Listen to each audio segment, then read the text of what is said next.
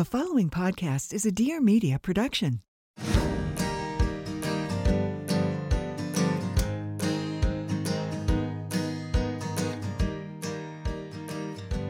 Welcome to Parenthood. Your life does not end here. Hi, I'm Chriselle Lim, mother of two. And I'm Sarah Son, also a mother of two. We are longtime friends and now mothers. This is Being Boomo, a podcast about all things parenting. We want to have honest conversations about motherhood so we can each define it for ourselves. We're here to build our village, and we hope that you join us.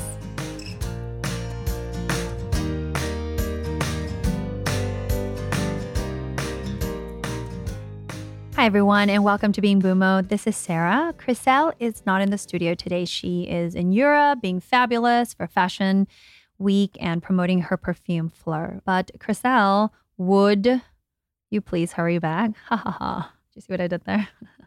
Just kidding. Hi, mamas. How is everyone doing? It has been a fun and busy week with the kids. Lots of sporty things on our end. I don't know how my kids ended up being sporty. It's a mystery in my family because I'm not sporty, but they love it. So we're there all the time, every weekend. I'm actually not completely alone for this episode because I have Dr. Cara Natterson. She introduces herself in the episode. This was a really, really fun and eye-opening conversation, not just for me as I am in this age where like puberty is starting. I have a 6th grader and a 4th grader, and all of the things that I read about now is about puberty and adolescence and how to sort of understand this developmental stage. So we talk about all of the things. And I think that if you have kids who are teenagers, you probably already know a lot of this. But if you're like me entering the stage, you're going to get so much out of it, and it's very eye-opening. So I hope you guys enjoy the episode. We talk about puberty, menstruation, crushes, early sex education, just a lot of the things I, to be completely honest, don't feel sometimes adequate talking about it. And that's why I wanted Cara to come in and give us a little bit of the proper language. So I hope you guys enjoy this episode. Hi, Cara. Hi. I'm so happy you're here with us on Being Boomo. I have been wanting to talk to you for a while now, a couple years, I think, since I first met you through a mutual friend. And I knew that this moment was going to come because I knew this was something I was going to have to ask somebody about, right? So if you guys don't know Cara, Dr. Cara Natterson, she's a pediatrician and the co-host of the Puberty podcast, which is a fantastic podcast. Thank you. So before we dive into all the questions, because I have many questions, because I have a 6th grader now and a 4th grader. So puberty is something I'm looking straight out right now. So before we dive into all the questions, can you tell us a little bit about your practice and why you've chosen this specific developmental stage to focus on? Sure. So I am a pediatrician by training, and I was in practice for many years, but I left, oh my gosh, probably about 14 years ago now, I left my clinical practice. And I left for a whole host of reasons, but I think the top of the list was that I had these 2 young kids, and I was taking care of everyone else's kids, and I didn't know my own. Mm-hmm. And I had a moment of real, I have to decide, is this going to work for me or is this not going to work for me? And on the side, I had written a couple of books. And so I decided to reinvent myself. And I reinvented myself as an author, focusing on medical issues in kids, parenting through pediatrics. And then in 2011, I just pulled my lucky number and I started working with American Girl. Mm-hmm. And they publish the books, The Care and Keeping of You. Yeah. Care and Keeping of You is a book that was, that's it. I have it right here. Care and Keeping of You is a book that first came out in 1998 when I was training to be a pediatrician. So I did not write that book, but I did the follow-up books in the series, and I went back and added some medical information into the original book. These are cult, beloved, millions and millions and millions of views on TikTok, girls reading to guys, guys reading to girls from the book. It's hilarious. Hashtag the Care and Keeping. It's amazing. Wow. I got really lucky being part of this whole project. And it took me around the country. And I met people from all over. And people all had the same questions about their kids and their kids going through puberty. Mm-hmm. And 2 things happened at that time. This was over the course of the last decade. The first is that there was more and more data showing that kids were entering puberty younger and younger. So we'll talk about it a lot. The second thing that happened is it was very clear to me that I was involved in this book series. It was a big part of people's lives. There was a lot of written content for them, but there was no product for them. There was nothing to physically help them through puberty. And so over the last 2 or 3 years, I've launched a company that is designed to make puberty comfortable for everyone involved. And that's why we do the Puberty podcast. And there are more books and there's lots of online content. And we make bras that are comfortable for kids who are developing. And we make shorts that are really breathable and airy. They're kind of like the anti-underpant. And for the holidays. What makes it breathy? Is it the material or is it different design? It's the material, but also they have very wide cut legs and a loose, saggy bottom. And the crotch is super low. They're like the most comfortable thing you've ever put on. Okay. And we size them up. We always size everything up to fit everyone in my family. So our golden Just like rule. taller kids? Yeah. Exactly. So we start, very petite, but we get all the way up basically through adult sizing. And then in the winter, we've got socks coming, and our socks do not smell. So for people who have kids who have stinky How does feet, that even work? I know. It works because the socks are impregnated with zinc. We use a fiber that is made by a company that has patented the technology, and we have partnered with them, and we have created a solution to stinky feet. So you are blowing my mind right now because It's the that's greatest. a true thing. I have sporty kids. Their socks are disgusting. I think I It's just want to throw them disgusting. out. It's not even worth washing them sometimes. I cannot wait for you to try these. They Got are a it. game changer. Uh-huh. My husband tells this story. He did pick up after a soccer practice. One day when my son was in middle school, he drove 4 boys home. They all kicked off their shoes in the car. It was pouring rain outside. And he opened every window in the car. The water was pouring into the car. And the boys said, "What's going on? Why do you have the windows open?" He was like, "Oh, no reason. I wanted fresh air." He said he really didn't think he was going to make it on the drive. Oh my So God, it gets stinky. we're solving for that. Okay, Yeah. I appreciate that for every parent who has kids who are doing sporty things or just even everyday Or activities. just living. Yeah. Yes, living with their stinky feet. You really do a lot, Cara. You do create content, you're writing, you produce, you have products now. Like, do you enjoy all of this process? I love it. Really? I've never I love enjoyed that. work more than I enjoy it now. I love it. And I love that your story also includes that pivoting, right? Like you started as this and you became a mother and you pivoted, and Yeah. that's fantastic. I think it gives so many of us a lot of hope and just like inspiring like perspective, right? Yeah, I think of it less as pivoting. I used to think of it as pivoting. Now I think of it as building. And it's sort of just I'm constructing this career and pulling all these threads from all these different parts of my life. I don't think I could do what I do now without a background in pediatrics. I think I needed to understand the physiology and the biology. I also needed to talk to hundreds and hundreds and hundreds of kids and their parents.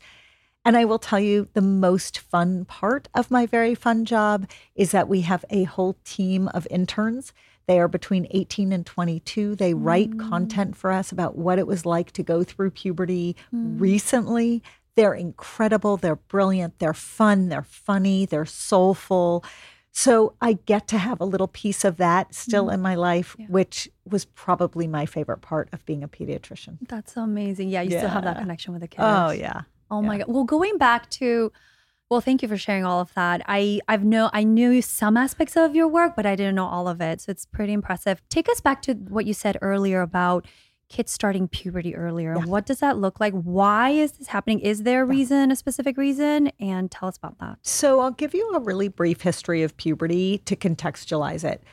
We in our generation, your generation is a little bit younger than my generation, bit, but in us older folks, we all went through puberty. On average, people who are genetic females, so 2 X chromosomes, enter puberty around 11, give or take. It would take them a couple of years. They would develop breasts. They would start getting curvy. They would start having their periods, and they would kind of be through the whole process by the time they were about 14 or 15. XY individuals, genetic males, they would start a little bit later, about 11 and a half, and they would, again, start to grow. Their voice would start to drop. Their lean muscle mass would increase. They would take on these masculinizing features, and they'd be done by about 16, some 17. There are always outliers. There are late bloomers. There are early bloomers, but that was the average. About 25 years ago, a study came out, 1997, that showed that girls were entering puberty in this country. Girls were entering puberty a year and a half earlier than was predicted. Right. And this was a bombshell study. Yeah. So what happened? what happens in medicine. People study the study. They want to make sure the data is real. And when they went back to study the study, a whole new pile of data came out. This was in 2010 that showed that no, not only was it real, it was even earlier. So girls were entering puberty 2 to 2.5 years earlier. Okay, but then maybe help us define puberty. Yes. Right? Okay. So let me tell you, it's a really important. It's a really important question. Okay. So the original definition of puberty was written by a guy named James Tanner, a doctor who was actually, he didn't write the definition, but he studied what was happening to the body in, and I use this word very carefully, normal development. Now, we don't like the word normal generally in pediatrics because it's got a subjectivity to it and a judgment to it. But he was looking at what is typical. And what he found was he looked at breast development, penile growth and testicular growth, and hair growth. And that's what he was measuring.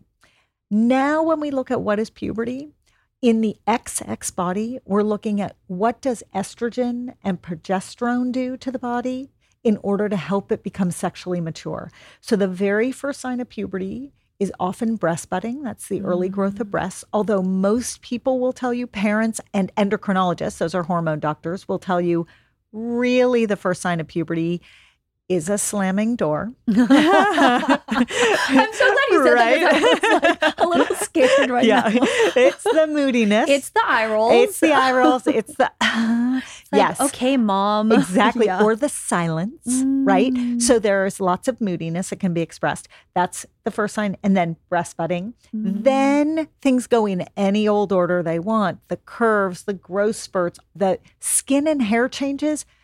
Interestingly, that's not technically puberty. So you get zits, you get body odor, right? You get all of these skin and hair changes that are a function of hormones coming from your adrenal glands sitting on top of your kidneys. That happens around the same time as puberty, but puberty is governed by your ovaries or your testicles. And so two different things happening around the same time, but they get confused. Okay. So now, today, the average age for a genetic female to go into puberty is between 8 and 9. And it really depends upon ethnicity. And there is not a ton of data about groups other than Black girls, white girls, and Latina or Hispanic girls. The studies use different terminology. So I try to be inclusive, but you kind of have to use the terminology of the study. But Black girls go into puberty first on average. Do we know why? Well, there's something in their genome, in the studied group's genome, that is being triggered by lots of things in our environment. So it is likely what we are putting into and onto our bodies. And for boys, the first sign of puberty, other than the slamming door, is generally penile and testicular growth, which is a sign that most people won't see. You won't notice. Right? Because most boys get private. And I always say to everyone, I did not look at my own son, and I'm a pediatrician. So if I resisted, you too should resist, right? Honor the privacy. You can talk about it openly in your home. You can ask lots of questions, but it's really when they go in for their physical exam every year with their healthcare provider, that's who checks. Average age in this country, between 9 and 10. So again, Black boys tend to enter sooner, white boys later. And just to give you clarity on the numbers here, 42% of 9-year-old Black boys are in puberty. 72% of 10-year-old Black boys are in puberty. We are not talking about small numbers here. Okay. So it's clear. Like it's when clear. It's starting. Not only is it clear, it's old data. This is data that came out 10 years ago. So everything I'm saying may sound shocking, but it's not new. Yeah. So that's how I got into this field. Okay. Wow. Okay, that's a lot. I'm processing right now. Yeah, because I'm thinking back at my kid. He's almost 12. My daughter's 10. I'm definitely, now that you mentioned these markers, I'm definitely starting to see them. So yes, we tend to focus on the acne, the actual period as like the markers of, oh, puberty started, but those are not really the things to look out for. No, a period is actually a middle marker. Puberty started a long time before that. And I should add that when we went through it, it lasted 2, 3, 4 years. Now the timeline is double. So we call it the decade of puberty. Okay. What? No, this was supposed to be a 3-year thing. It might be happening earlier, but it's like taffy. It's just going slower and slower. So what marks the end then? What is the end point? Generally speaking, The moods are there for a while, sorry. But generally speaking, if you've got ovaries and a uterus, if you're having regular periods, generally your puberty has sort of slowed down. If you've hit the end of your growth spurt, your puberty has generally slowed down. If your voice changes have settled out, your puberty. Just So that consistency. all of these, yes. And there's a long tail. And like I said before, there are early bloomers and late bloomers. So I know boys in particular who have not even begun to experience one piece of puberty by the time they're 12 or 13. And that can be very hard. Okay. Be very, right? Yeah. Oh, yeah. So being the then I'm outlier. worried about starting so early, but then there are some kids who just start like a little bit later. Yes. Yeah, I see. And this is what my oldest friend used to say when we were younger. And oh my gosh, how true it is now. If you're first to go into puberty, that's hard. If you're last to go into puberty, that's hard. And if you're on time, that's hard. Oh, no.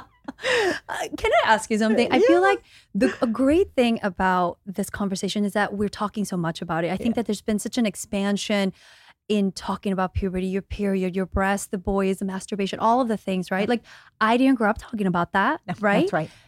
But my question is, not that are we talking too much about it, but is there sometimes like, I think back at my experience, like I didn't really have, the reason why I love your pod so much is because I feel like I'm having the chat I was supposed to have with my mom 15, 25 years ago.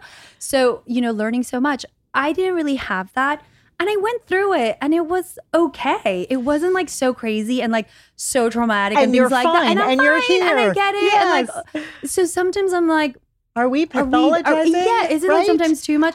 Yeah. I'm asking you this because, and you give me your thoughts. I don't know if you're feeling this and if there's a trend around this, but sex education seems to be creeping in younger and younger and younger in school and like in different groups and things like that. And I get it. I do think somebody told me, oh, the reason is because girls are getting their periods in 5th grade. So we want to address it to the class just in case, it happens during school. And like, we want the boys to know about it and the girls and everybody to know about it. So, it takes away some of the embarrassment. So I completely understand that. Yeah. But then sometimes there are also a lot of kids, like you say, a little bit later bloomers who are not really thinking about these things. They're thinking about football and Minecraft or whatever. Yep. And then they're just like, oh, I didn't even realize like this was happening. And so you're asking two questions, but they're very connected. Okay. And let me tether them together. Okay. My answer. So you did not have these conversations when you were growing up. I did not either. Okay. And you turned out fine, right? Better than fine. Yeah. You're okay. But so that's the first half of the question is then why are we having all these conversations now? And the second half of the question is how much do we need to steep our kids in this language and in this content? What's going to keep them safe and healthy and what's just too much right now? Info. Right? Okay. And the answer is if all the language were normal and just typical everyday language, if we talked about our arms and our legs and our vulva and our testicles in the same way, right? Then we would not be pathologizing or sort of making salacious those reproductive body parts. We'd just be talking about them like body parts, at which point the conversation about this hurts, can I get some help? Or someone did something to my this. It could be my earlobe, right? And it could be my breast. It shouldn't matter. The body part shouldn't matter. So what you're feeling is the introduction of language that you never had. Anatomical language as not bad words is a new concept for us, but this is how our kids are growing up. And it does, the science shows, it does keep kids safer and healthier if they know their body parts and if they can talk openly about it. Why does it keep them safer? They can identify when something's not feeling right. They can identify what does feel good, which becomes very important for later sexual pleasure, actually. They can ask other people as they get older for consent in more clear and direct ways, and they can give consent in more clear and direct ways. So what you're asking about is the language acquisition. That's what feels foreign to us. And I think we are way overdue to make these words sort of a part of our common parlance, right? I will say a moment on sex education. Yes. Sex education should not be called sex education. It should be called health education or something much better than health education. But that alone changes the perspective. Right, Yeah. because the class that kids need to have by the time they're in 4th or 5th or 6th grade is much more about hygiene, nutrition, exercise, sleep, respect for the body, respect for other people, having other people's backs, much more than how to have safe sex. Okay. That being said, and this is something that I anticipate you're going to ask me about, the average age of first porn viewing in this country, depending upon what study you read, is between 11 and 13. Okay. I'm going to pretend I didn't hear that. Right. Yeah. And so if we, as the adults in the room, don't help kids understand that they have the right to be the authors of their own sexual narrative, right? Then we basically leave them to be sex educated on porn sites. And I'm not trying to be dramatic. Most kids are not looking for porn when they're in 5th and 6th grade. Right. But porn finds them. It finds them on a Google search with a misspelled word. It finds them on social media. It finds them at a friend's house because a friend has found it. It finds them. Yeah. So if you already know that the chances are, if you've got a kid in middle school, that kid's seen porn, okay? Well, then shouldn't we be having conversations where kids can come to us and say, I saw this thing, and be able to use accurate language and then talk to you about it so you can empower them, not just to turn it off or to walk away, but also to be the authors of their own future sexual narrative. That was not real sex. That scary thing you saw on the free porn site with violence and aggression, that's not the sex I hope you have. Yeah. I know none of us wanted to have this conversation with a 12-year-old, but this is the world we live in. I know. It's a lot. It's a lot. It's a lot. And I think that is those are the connections, right? It's like now we're as parents, we're asking to, can you sign a consent that we're going to have this conversation with your 12-year-old? But it is an anticipation of what you just described. And it's also a school's way of trying to get the parent to have the conversation first. So listen, for parents who are really not comfortable having the conversation. Yeah, talk to that parent, just to give them that reassurance that this isn't going to lead. I guess the fear, right? It's like if you expose them too early, they're going to try it earlier. Yes, right? If you educate them about it, they're going to try it. No, that does not. It's not true with alcohol. It's not true with drugs, and it's not true with sex. Okay, and even when that kid is not even curious about it. Correct. You have not led them to water, and now you're telling them to drink. What you've said is you're going to hear these words, you're going to hear these concepts and hear the fundamentals. But no health education in school should be the be all and end all. The health education is the beginning of conversations at home. And so to the parent who's really reluctant, what I say is, I hope you don't outsource entirely to the school. Okay. I deeply, deeply hope you will take the moment to begin the thousands of conversations. You're going to have little short conversations. There's no such thing as one talk. It's not like there's right? the one talk. No, right. But that said, if it's too hard for you to start it and your school starts it, pick up the ball where the school left it. Okay. And it does open up a safe place, right, for the kids to ask questions. And maybe some kids are starting to notice that their breasts are growing or that they're having, or to laugh. I mean, the language is really awkward. Silly, And sometimes, I've been in plenty of classrooms where literally this is what happens. I say penis, they laugh for 5 minutes straight. Right. And for a week. Yes, it just is what it is. Yeah. And that is so normal. And it's actually really endearing and sweet and fun. And you just let it all play out. Yeah. What are some of the things? So it sounds like all of this is normal. We should be having these conversations. Yeah. What is something as parents we should be looking at that isn't normal? Like, are there things that we should be in this long taffy period? Is there something, are there some signs that we should be looking out for that may concern us? Yeah, so there are a couple of buckets here. There's physical, there's emotional, there's social, okay?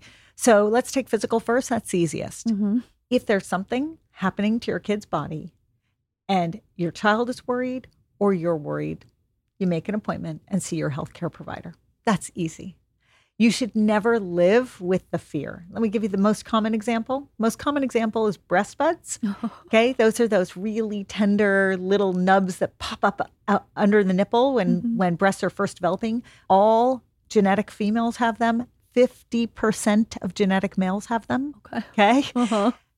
They almost always pop up on one side before the other. And what do you think people think is happening? Their period. Nope. No. They think they have breast cancer. Oh, because there's a lump. Kids? Oh, and so sad. Right. It's terrifying. And so the kids are living with fear, or the parents are living with fear. And you know what the easiest thing to do is? You call and make an appointment, and you have someone who's trained, who can sit down, examine, and go, oh, this is totally normal. Okay. And now you've just lifted 10 tons off their shoulders and off of yours. Of course. Right?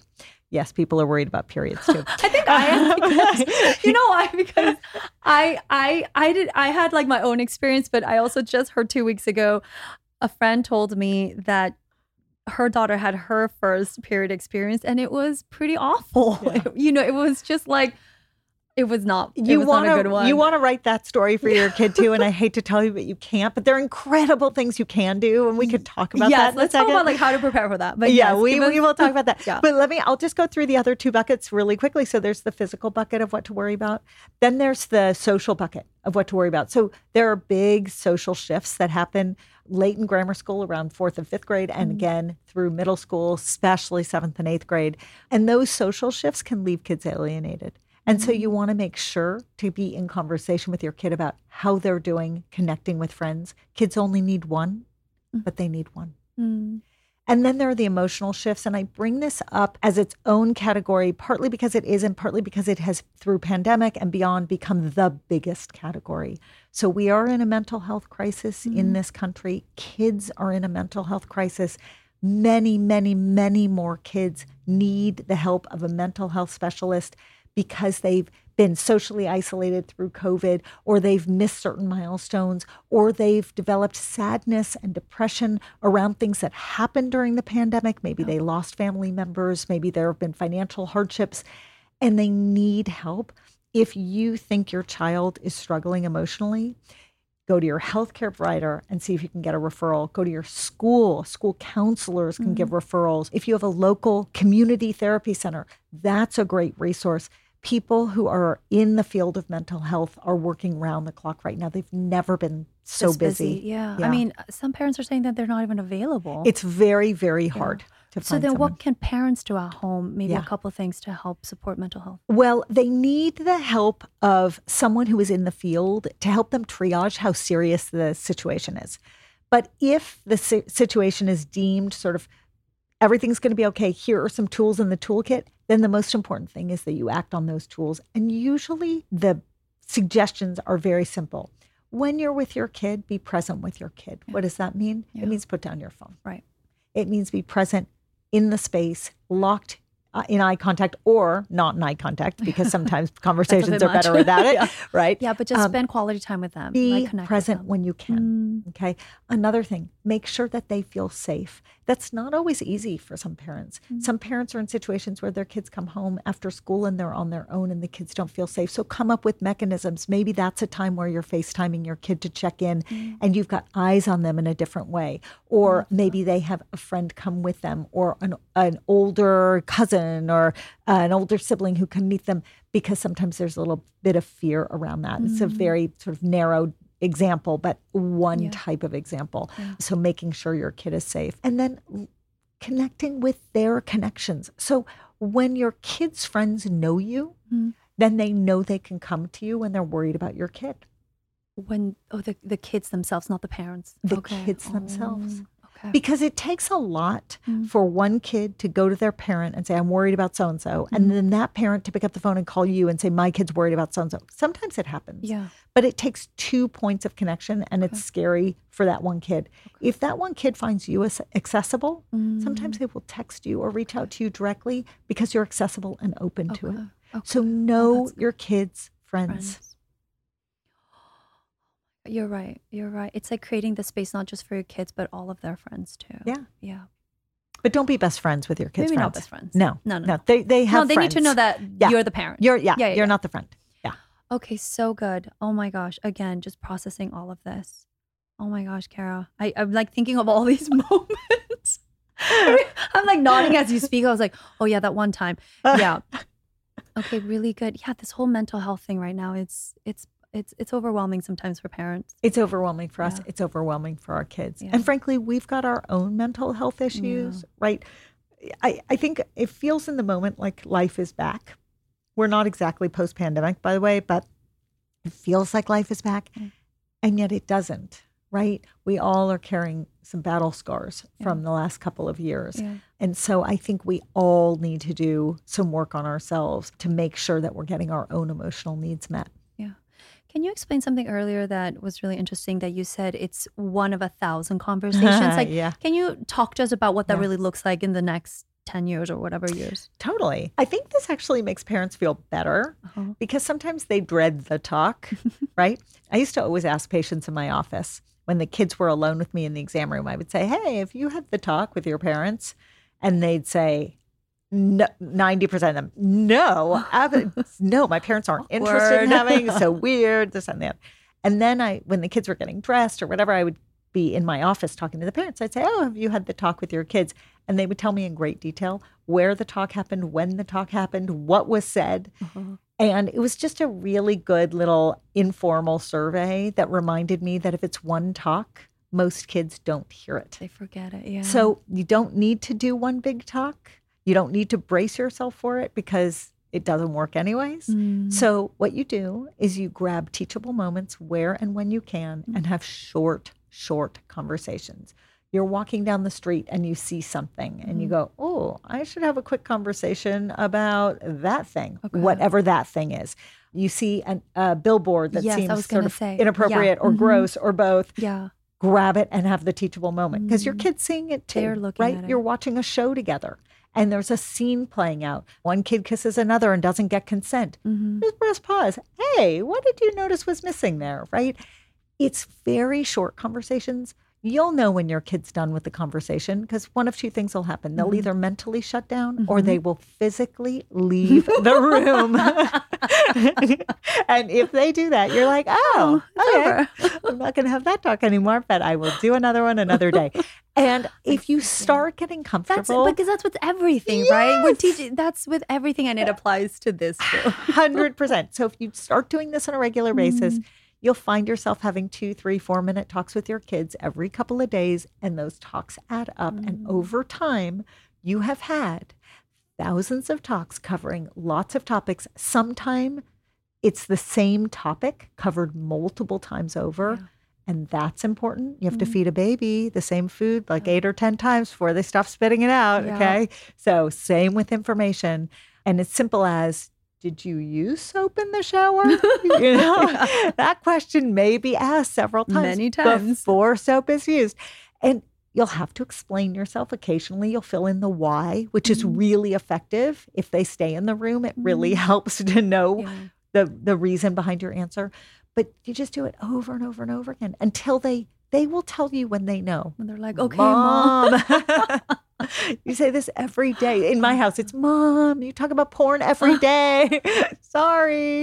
And fentanyl. I know. Oh, God, fentanyl. Yeah, we're not there yet. Yeah, I know. Last week, I spent some time with my kids building the Fun with Flight KiwiCo crate, and it was amazing.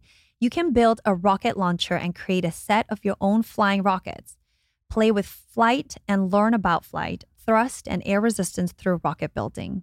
It taught us how to tinker and how to launch and make rockets fly through the sky. It was such a fun way to understand how kites work. You guys know by now that we love KiwiCo because they are defining the future of play by making it engaging, enriching, and seriously fun. They create super cool hands-on projects designed to create a lifelong love for learning among kids. Discover subscription lines for kids of all ages, ranging from infants and preschoolers all the way to teens. Grown-ups are welcome to join in the fun too. KiwiCo delivers enriching hands-on experiences that spark curiosity and inspire creativity. And kids can discover the engineering and mechanics behind everyday objects and the science and chemistry of cooking, geography, and culture from new cultures, and brand new art and design techniques, all through seriously fun hands-on projects. So if you haven't tried KiwiCo, you absolutely must. Get 50% off your first month plus free shipping on any crate line with code BOOMO at kiwico.com. That's 50% off your first month at kiwico.com, promo code BOOMO.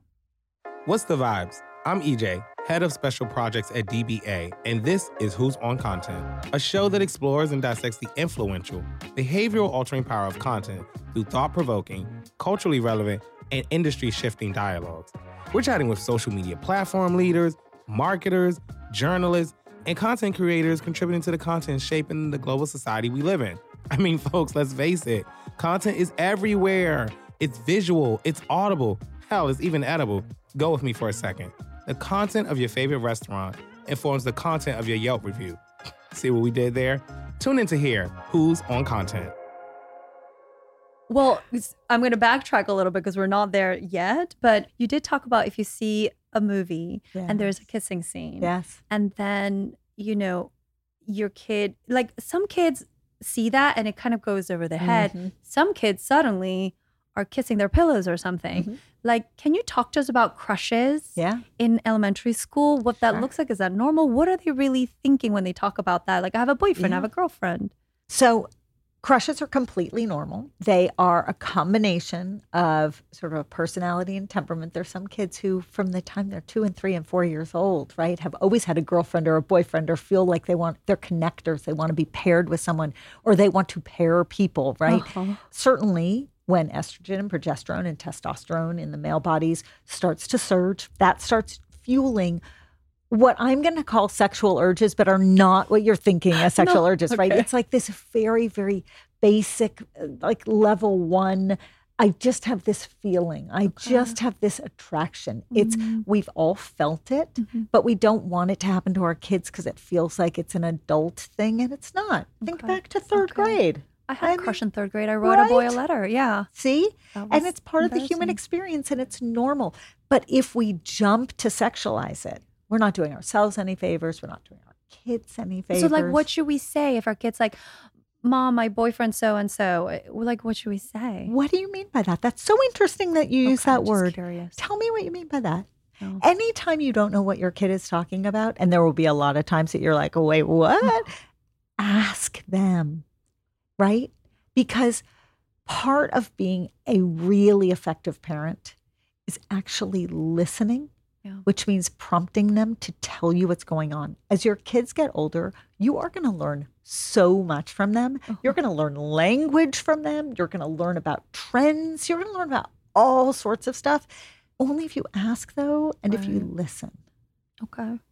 Yeah. It's like always a good place to start, just to be curious, right, as to what they mean. Right. But we're very quick to sexualize kids in a way that is inappropriate. They are not there yet. Yeah. So why do we go there? Do you have an understanding of when, of course I jumped there, but like when kids should be dating and should not be dating? Because sometimes as they get a little bit older in elementary school, they do have a boyfriend and a girlfriend, and there is a little bit of like hand holding and movie watching together. Is that, what is that? We did an episode on the Puberty podcast about hookup culture. Oh, And it was a very upsetting episode. It was an amazing, it's probably my favorite episode, but even though you're not supposed to have favorites, but I'm telling Vanessa. It was, exactly. But it was upsetting because it rocked my world in terms of understanding the order of operations for Gen Z and Gen Alpha.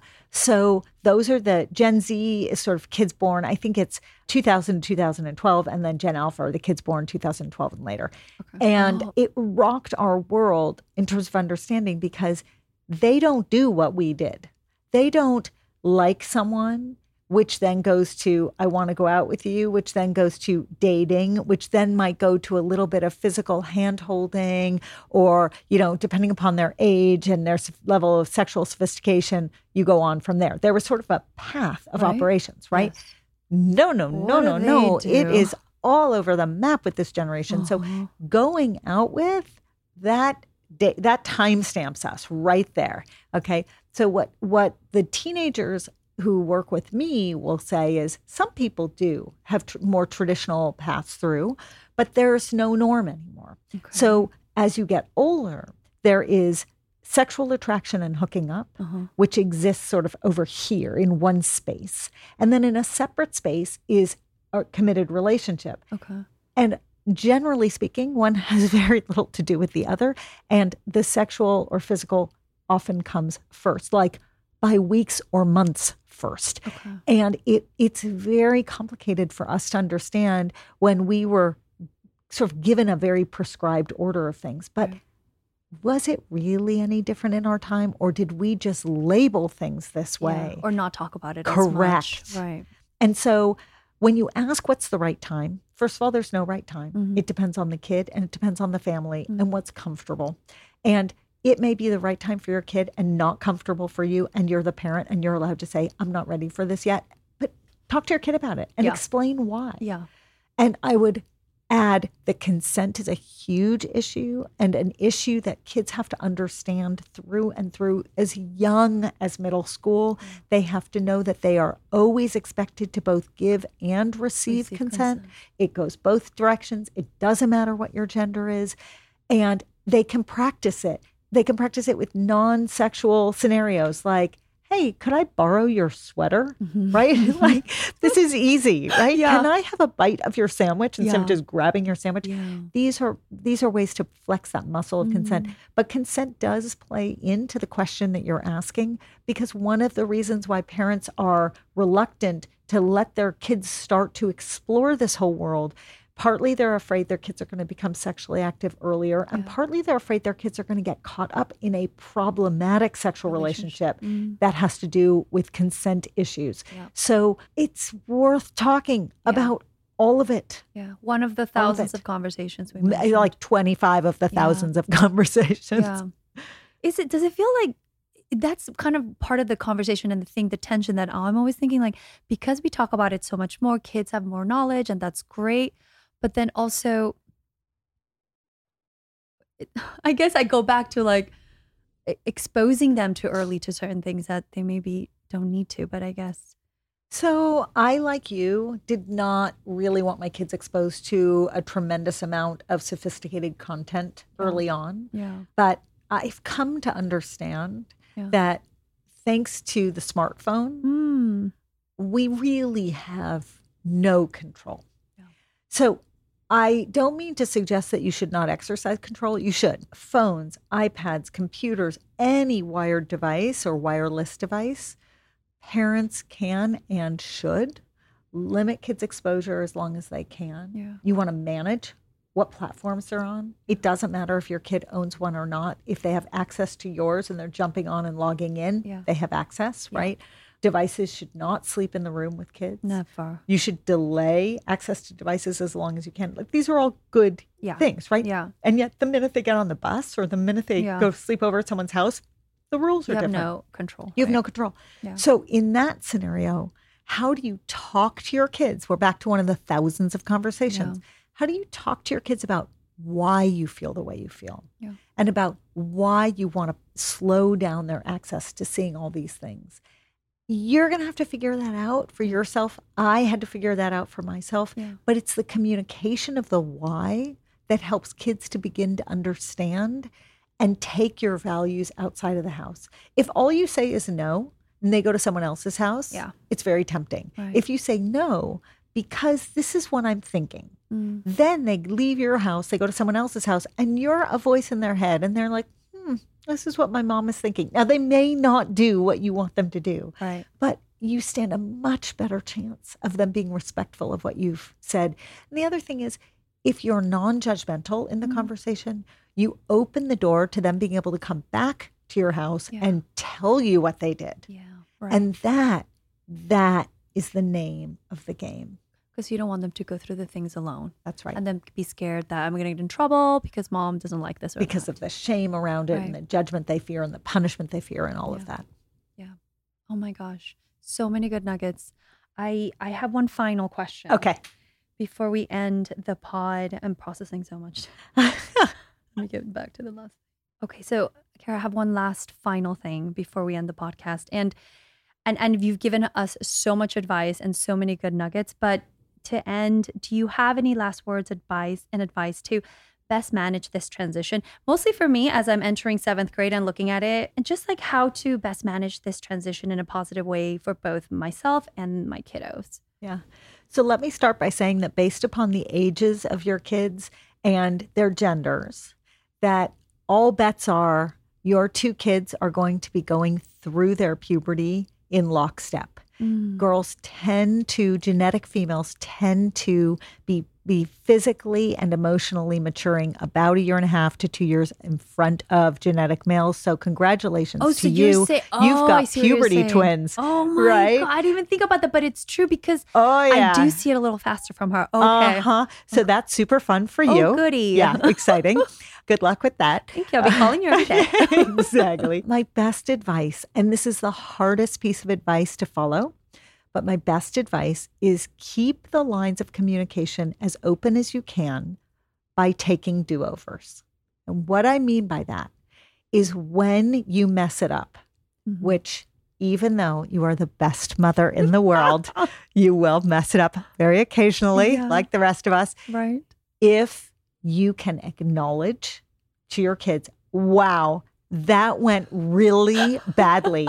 That conversation I did not need to lock your room. I did not mean to do any of these horrible things I just did. Yeah. I did not mean to say what I just said, or I meant to say what I said, but I didn't mean to say it the way I said it. Yeah. If you can own what you just did, and you can take the do-over, which sometimes means apologizing, but always means trying it a different way, that is a strategy that will serve you so well, because it reopens a door that gets shut when you do things the wrong way. And it teaches your kids that failure is okay. We always tell kids, don't be afraid of failure. And then when we fail in our role with them, we don't acknowledge it and show them what it looks like to reinvent. So whenever things go south, and they will, just stop for a second. And maybe it's 5 minutes later, maybe it's a day later, maybe it's a week later. Yeah. Circle back when you realize and say, I really screwed that one up. I'm so sorry. I want to try it again, because it really matters to me that you hear it, but I want to try it a different way. So good. And then, because puberty's going to last almost 10 years. So you've got lots of opportunity. Lots of chances to mess it up. You have so much opportunity. Oh, that's so good. That's so good. I do think we are the ones that teach our kids how to brush their teeth, how to tie their shoe, how to hold a pencil, all the things, how to pour milk in their cup, and how to say sorry, like you mentioned. It only makes sense that we talk to them about this. Right. And I do think that I come from a background where a lot of this wasn't spoken about, period, sex, development, hookup, what does that look like? Like you said, I come from a family. It's I grew up with abstinence. Actually, do people not talk about abstinence anymore? Is that not a thing anymore? Well, it's not effective to talk about it. Okay. Right? If someone chooses abstinence, great. That's their choice. But they still deserve to be educated about what to do if they don't choose abstinence. Right? True. Yeah. Yeah. I think, So I do think it's so important for us to talk to our kids. And like you said, start earlier. Without thinking that by exposing them or talking that we're going to push them farther into it. You don't have to get to the AP course before doing the intro level. Yeah, so, start with baby steps. Start with information your kids already know. Let them eye roll. Let them say, I already know that. Oh, you do? Well, did you know this? Yeah. Right? Get a gauge on what they know. Trust me. Sometimes they will tell you they already knew that, and you have just redefined something that they had so wrong in their head. And that is the beauty of playing a little bit dumb with your kids, right? And just starting from square one. I love that. Well, we will end with that. Dr. Cara Natterson, thank you so much for coming on the pod. So I hope you come back, to be honest. I would love it. Thank you for having us. Where can people find you? So you can listen to the Puberty podcast, and you can check out Oomla, which is our content and product company, and it's at myoomla, myoomla.com. Okay, thank you. Thank you.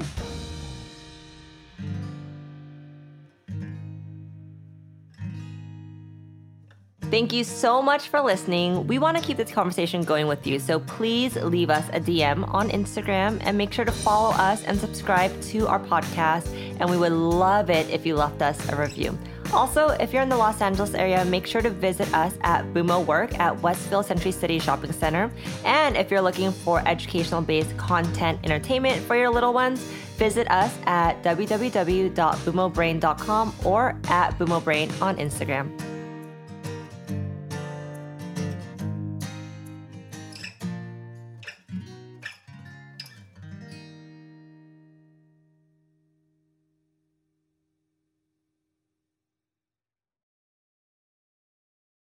Please note that this episode may contain paid endorsements and advertisements for products and services. Individuals on the show may have a direct or indirect financial interest in products or services referred to in this episode.